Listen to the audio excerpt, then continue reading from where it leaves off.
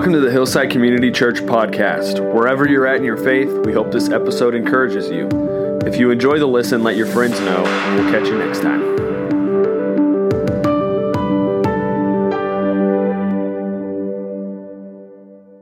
I don't know if you know this. Ken's not joking when he says that he does not run any of this by the staff. It's good to see your faces. First time I'm getting to kind of talk in front of an actual crowd in a little while. So this is nice. So thanks for joining us. Thanks for joining us online. I was reading Corrie ten Boom's biography, The Hiding Place, and if you know anything about her story, she was part of a family of watchmakers in Holland during the German invasion in World War II. And they found themselves heading up a major operation hiding Jews from the Germans. Well, eventually, near the end of her book, her operation is discovered. They've been found out. And her family ends up in a concentration camp. And after a time of solitary confinement and just horrendous things that happen in concentration camps, she eventually finds herself living in a room with her sister, Betsy, and a number of other women, and they have a single Dutch Bible that they were able to smuggle in. She wore it like a necklace kind of between her shoulder blades. So they smuggled this in. They would use it to minister to each other, and one day they were particularly struggling, and so they were praying that God would give them something, anything, from His Word to sustain them. And they recalled the verse that they had read that morning that said to give thanks in all circumstances. And Betsy said, "That's it, Corrie. That's it. We have to give thanks in all circumstances." And Corrie looks around the room and she's like, "Such as?" And Betsy said, "We have each other. We're here together. That's one thing." And so they start praying and thanking God that they were able to be with each other in the camp.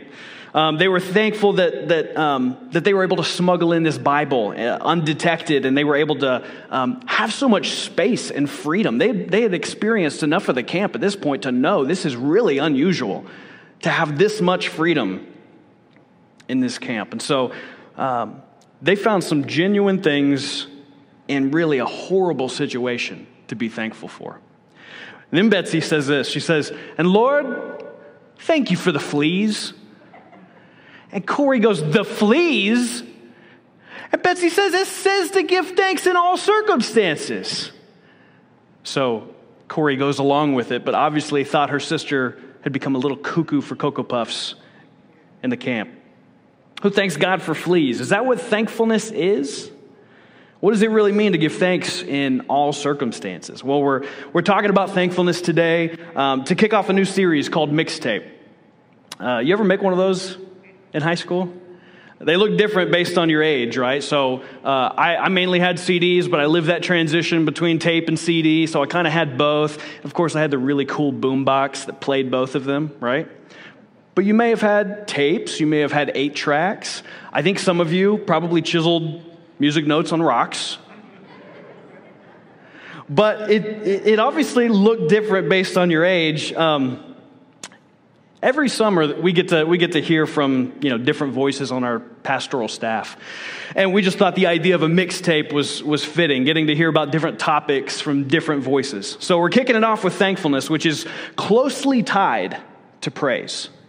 Okay, I didn't realize how closely tied this was, thanksgiving and praise, and it's tied together with how we view God, with how we relate to Him. And when we think of thankfulness, we tend to think that it starts with us, don't we? We're going to see today it starts with our view of God. And while it's a talk about thankfulness, it's not a talk on how to be more thankful, as if guilting into gratitude ever worked for anybody. I could give you stats on how fat and wealthy and well off we are from the rest of the world and still being unhappy, but that's not what today's about. We're going to see from this text that we need to cultivate a sense of wonder. We need to see a picture of grandeur, of mystery, so that thankfulness wells up naturally as the only legitimate response. So thankfulness is a broad topic. We're barely scratching the surface. We're going to look through a small window today at Psalm 50 and just see one instance where God deals with this, and then we're going to see how it applies for us. So what we have in Psalm 50, it's a hypothetical court case. The psalmist is painting a picture of, what it might look like if God came and set up court in the sanctuary and examined the way that his people worship. But the passage doesn't start by focusing on the people and what they're doing right or wrong. It starts with who God is. The psalm, it starts by setting up this powerful scene. So it starts with this: the mighty one, God, the Lord, has spoken. Notice the way he's stacking up titles here. It's like a foreign dignitary being introduced with pomp and circumstance. Or Bruce Buffer introducing the heavyweight champion of the world who's about to knock you on your face in the octagon. In this corner, right? He's stacking up these titles, and it's stressing the seriousness of the occasion. It's emphasizing the majesty and the power of the one who's about to speak. And notice he's also moving from generic titles for deity to personal, covenantal, relational name of God, Yahweh. That's where you see Lord in all caps. So it says, the mighty one, God, Yahweh, has spoken and summoned the earth from the rising of the sun to its setting. The whole earth is being called in to witness this divine court case. And he says this: out of Zion, the perfection of beauty, God has shone forth. Zion is his holy mountain. It's where they had their sanctuary, where God localized his presence right there for his people. And he's seen here bursting out and shining forth. And this shining is anticipating this line down here that says that fire devours before him. It's reminding the people that God is a judge and he's a consuming fire. Alan Ross says that the light here it's symbolically uncovering sin, and the fire is there to purify. So when I'm reading this and taking in this imagery from the beginning of this, I was just thinking there's sort of a primal energy to the beginning of this passage. It's like a tribunal. You can almost feel the drums beating, building up the suspense. Somebody's about to get voted off the island or have their head lopped off. So there's a primal energy almost to it, but there's also this majestic formality to it. Like you're entering in the great hall of royalty and you don't dare open your mouth. It's a terrifying scene. And if you were there, you might imagine yourself wondering to the person next to you, what's this all for? I mean, why is he breaking silence now? In verse 4, we see the answer. He summons the heavens above and the earth to judge. He's coming for someone. This great light has uncovered something, and the consuming fire is about to overtake it. Very suddenly, the reader's confronted by the last two words of the verse. They come out of nowhere, and they reveal the target of the court case. He summons the heavens above and the earth to judge his people. This consuming fire has come for us. And then you realize you're the target. So he says this: gather my godly ones to me, those who have made a covenant with me by sacrifice, and the heavens declare his righteousness, for God himself is judge, Selah. The stage is set. Act 1 is complete. And now we hear the charge. Is anybody feeling thankful yet? Bill, he's not talking about thankfulness at all. Let's leave. This passage doesn't start with us. It starts with God. Thankfulness, we'll see here, starts with a right view of him. The wording throughout this psalm, it reflects covenantal language. So certain key words here would remind the Jewish people of their relationship to God and the responsibility to him. The first word in this section, hear, or Shema, would immediately, it'd bring them back to the Shema in Deuteronomy 6. which is a very important passage for the Jewish people. It's how they would relate to God once they enter the promised land, how they would live before him. And so he says, "Hear, O my people, and I will speak. O Israel, I will testify against you. I am God, your God." Hear the relational terms. He's calling them my people. And he's not just God. He says, "I am God, your God." Another phrase that would recall for them what's called the Decalogue in Deuteronomy, where God's reiterating the Ten Commandments again. This is highly relational wording. And before he brings the charge against them, he actually provides a little bit of reassurance. He says, "I do not reprove you for your sacrifices, and your burnt offerings are continually before me." He's saying, these people have been faithful in their flurry of religious activity. It's continually before him, but the form of their worship, we'll see, is empty. He says, "I shall take no young bull out of your house, nor male goats out of your folds. For every beast of the forest is mine, the cattle on 1,000 hills. I know every bird of the mountains, and everything that moves in the field is mine. If I were hungry, I wouldn't tell you. For the world is mine and all it contains." And here's the charge against them. They've created this caricature of God in their minds, one who is weak and needy. They offer the sacrifices because they think God actually needs them. See, in ancient pagan cultures, they would actually offer these animal sacrifices to the gods because they thought the gods needed them. They actually thought that they were feeding the gods. These gods were like humans, and the people just thought that if they could satisfy their hunger, then the gods would meet their needs. It was a completely transactional relationship. But can you imagine serving a God who depended on you for food? That's essentially the caricature they've created in their minds of who God is without even realizing it. He's too small. And I love that line where God says, if I were hungry, even if that were true, I wouldn't tell you about it.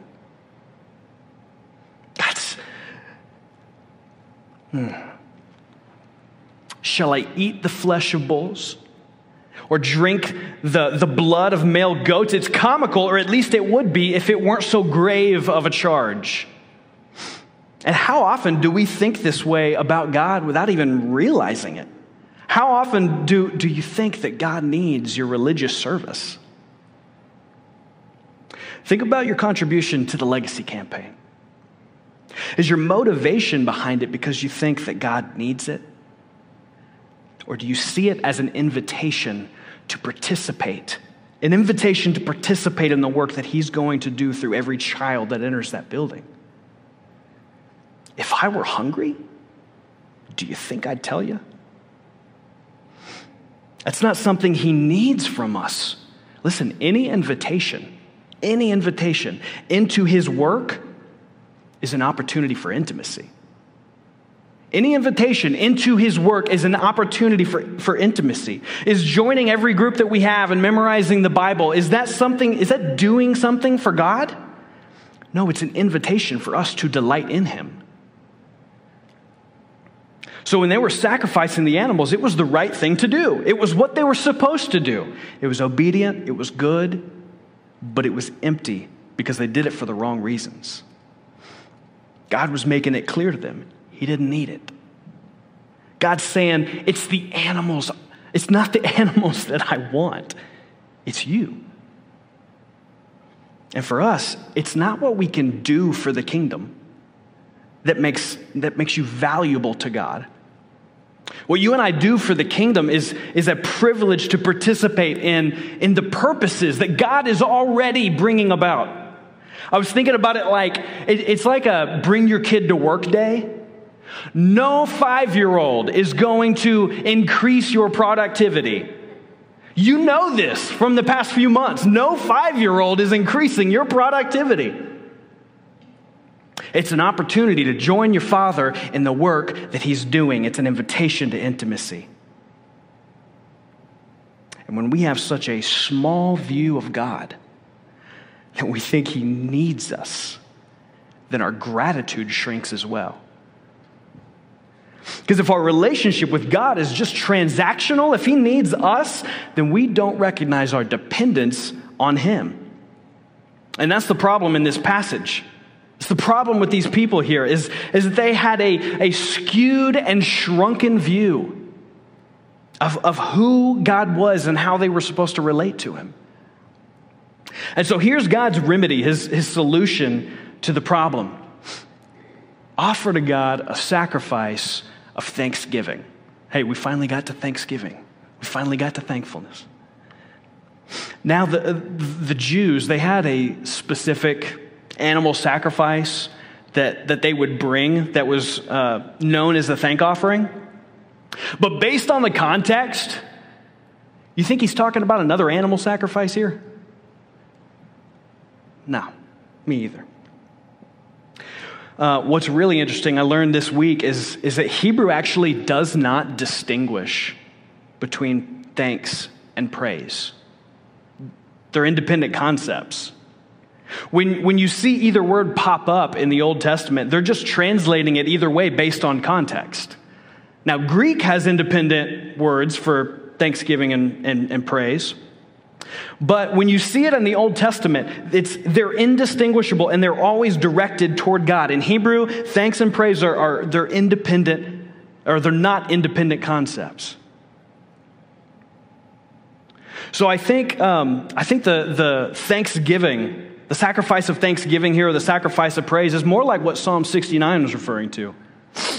When it says, I will praise the name of God with song and magnify him with thanksgiving. And it'll please the Lord better than an ox or a young bull with horns and hoofs. He's talking specifically about a song. And in Psalm 50, going back to where we were, God's saying that we should praise him. Not just in song, but in a whole life disposition toward him. The kind of praise that recognizes our dependence on him. So he says this, call upon me in the day of trouble, and I shall rescue you, and you will honor me. We're dependent on him, not the other way around. And here's the thing is when you really recognize it in a concrete way, you get to see him work, is what this passage is saying. You get to see him work. You get to see his salvation. And our whole life just wells up in praise. It takes a big picture of God. And that's why one of my favorite quotes stuck with me for years by A.W. Tozer. He says this, what comes into our minds when we think about God is the most important thing about us. No religion has ever been greater than its idea of God. He says worship is pure or base as the worshiper entertains high or low thoughts of God. Little God, little gratitude. Big God, great gratitude. And this is why Thanksgiving cannot start with you. It can't start with me. Counting your blessings is good and right, but it's not the full picture. If you don't have a big view of God, you have nowhere to direct that gratitude. But what does a thankful life look like?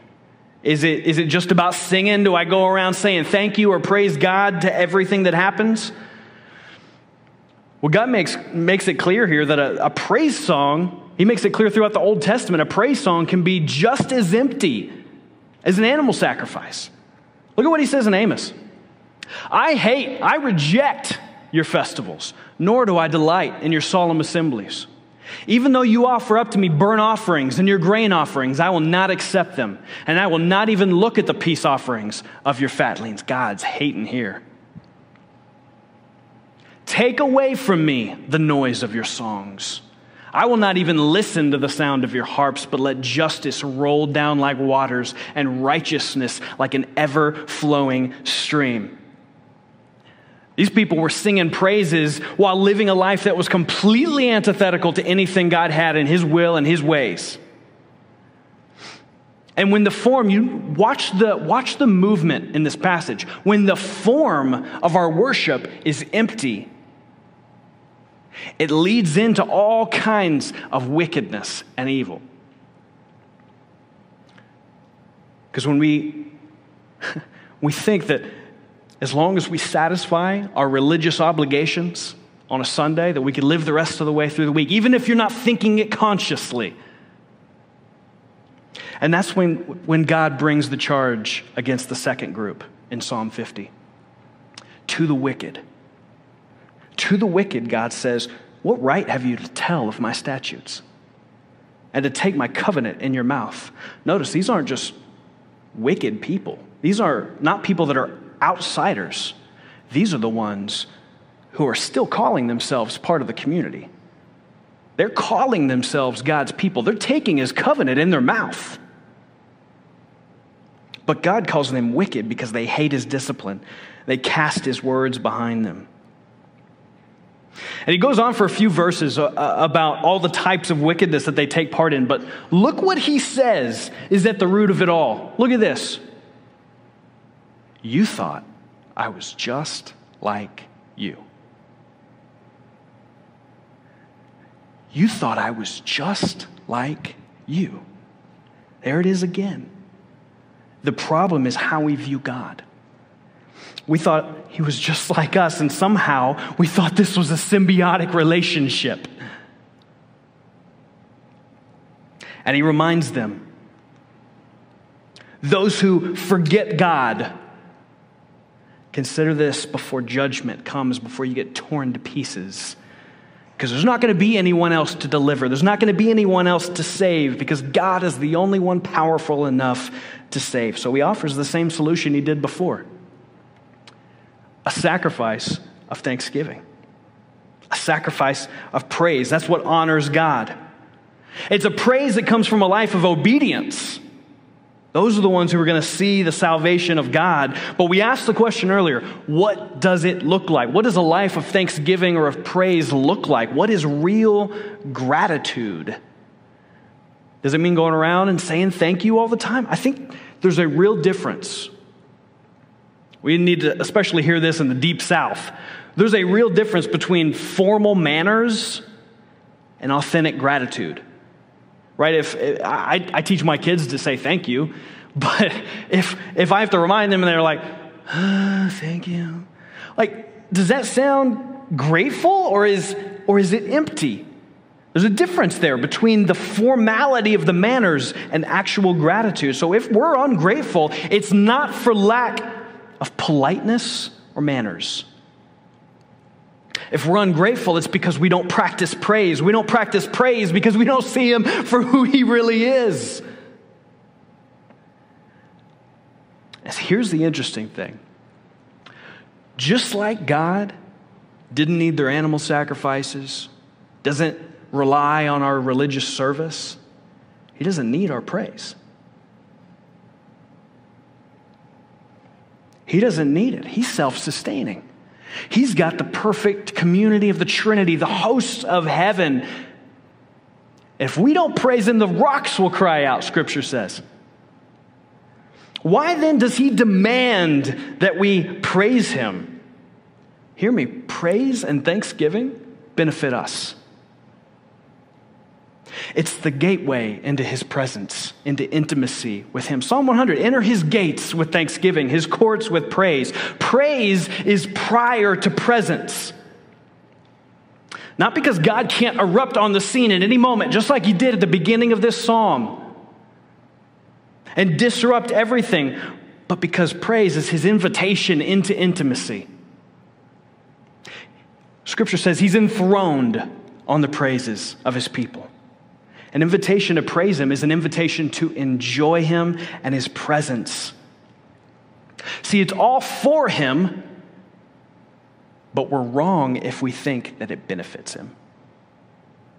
Praising God benefits us because it's what we were made for. C.S. Lewis really struggles with this idea in his book, Reflections on the Psalms, which I highly recommend. Excellent book. He discusses really very honestly how much of a problem he had with the fact that God demands praise in the Bible. It's a very candid conversation. He even says a few times, you might think I'm a little hypocritical saying this, or you might think I'm a little heretical. But he asks the question, does anyone want to praise someone who's demanding it? Doesn't that sound needy? But here's what he says. The most obvious fact about praise, whether of God or anything, strangely escaped me. I thought of it in terms of compliment, approval, or the giving of honor. I had never noticed that all enjoyment spontaneously overflows into praise. The world rings with praise. Lovers praising their mistresses, readers their favorite poet, walkers praising the countryside, players praising their favorite game. I had not noticed either that just as men spontaneously praise whatever they value, so they spontaneously urge us to join them in the praising of it. Isn't it lovely? Wasn't it glorious? He says, I think we delight to praise what we enjoy because the praise not merely expresses, but completes the enjoyment. It completes it. It's a pointed consummation. And so he says it's not out of compliment that lovers keep on telling one another how beautiful they are. The delight is incomplete till it is expressed. Hear that last line? The delight is incomplete until it is expressed. It's not out of need that God tells us to praise him or thank him. It's because we need it. Because we can't fully enjoy him without it. We can't fully enter into the intimacy that we were created for until we express it. The Westminster Shorter Catechism, it says, the chief end of man is to glorify God and enjoy him forever. And if you read any John Piper, you know he always changes the "and" in there, and he changes it to say, the chief end of man is to glorify God by enjoying him forever. But really, you could flip it too. They're one and the same. We glorify God by enjoying him, but we enjoy him by glorifying him. If we stop praising and become ungrateful, it's usually because we've become impressed with our own contribution. We start to think God needs them. We start to think that he's just like us. We need a bigger view of God. That's why I love G.K. Chesterton. He says, thanks are the highest form of thought. He says gratitude is happiness doubled by wonder. We have to recapture that sense of wonder. I can praise him for the good things because the scripture says that every good and perfect thing is from him from above. I can praise him in the bad because scripture says that he will turn all things to good for those who love him and are called according to his purpose. When good comes, thank him for it. When bad comes, thank him in it because you know that he won't let pain go to waste. You don't have to be thankful and praise him for losing your job. That wouldn't make sense. But you can praise him and thank him for who he is in the midst of it, what he's doing in you. You don't have to be thankful for all the injustice in the world, but you can be thankful that you serve a just God that one day will come and set it all right again. So how do we recapture that sense of wonder and awe of God? I think we have to create that space.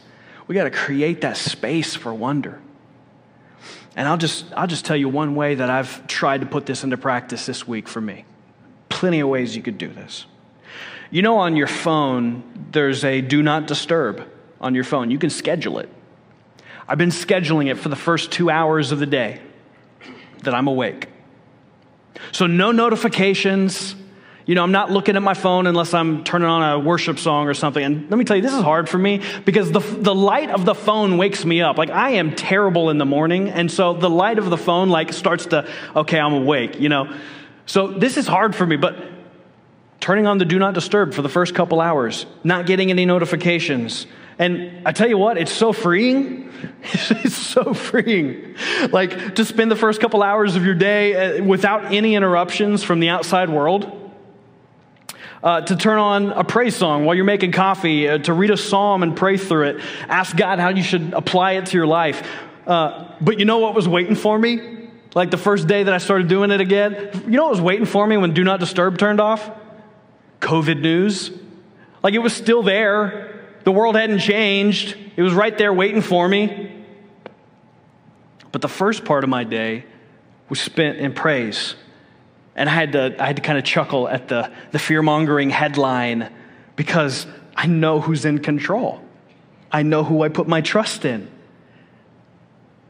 Not just generally, it was solidified that morning. It was made concrete in that intimate time of praise and thanksgiving.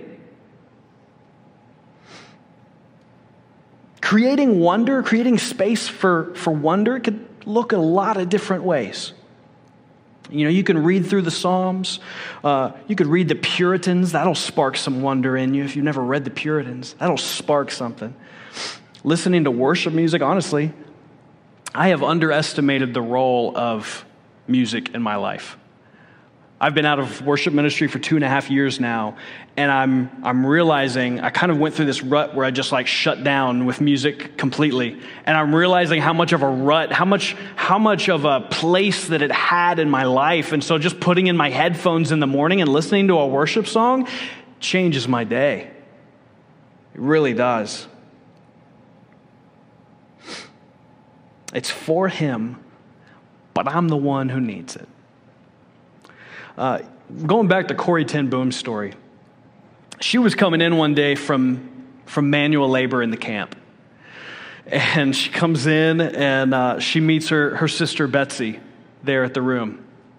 And she says in the book that Betsy's eyes were triumphant. She's glowing, like she cannot wait to see her. And Corey's like, what happened? What's going on? And Betsy she couldn't wait to spill it. The women in their room were doing their work. I think they were knitting. And they ran into a problem they needed the guards to come in and help them with. Well, the guards, they calling the guards, and the guards come over, but they won't set foot inside the room. They won't come in. They just stayed there at the doorway. And Betsy goes, "It's the fleas. They won't come in because of the fleas." That's why we've had so much freedom to minister to these women. They don't want to have anything to do with the fleas. That's the point today. Betsy was never thankful for the fleas. She had a big view of God that He could do something regardless of the fleas, that in the midst of the fleas, He could even change that to good somehow. She had a big view of Him. He was big enough. And when your God is big enough, He can make you thankful for even the fleas. Let's pray. Father, we thank You that You are big enough. We thank You for the gifts that You give, but God, we mostly thank You for You. For that promise of intimacy for those who draw near to You. And thank You, God, that You have made Yourself more known completely through Your Son, Jesus. The one who has revealed Your heart. We want a bigger picture of who You are today. So I pray that You help us look to You, Jesus, Your sacrifice, Your power, the power of Your resurrection. We know Your word says in Hebrews 13, through Him then, let us continually offer up a sacrifice of praise to God. That is the fruit of lips that give thanks to His name. God, we love You. Make us love You more today. In Jesus' name, amen.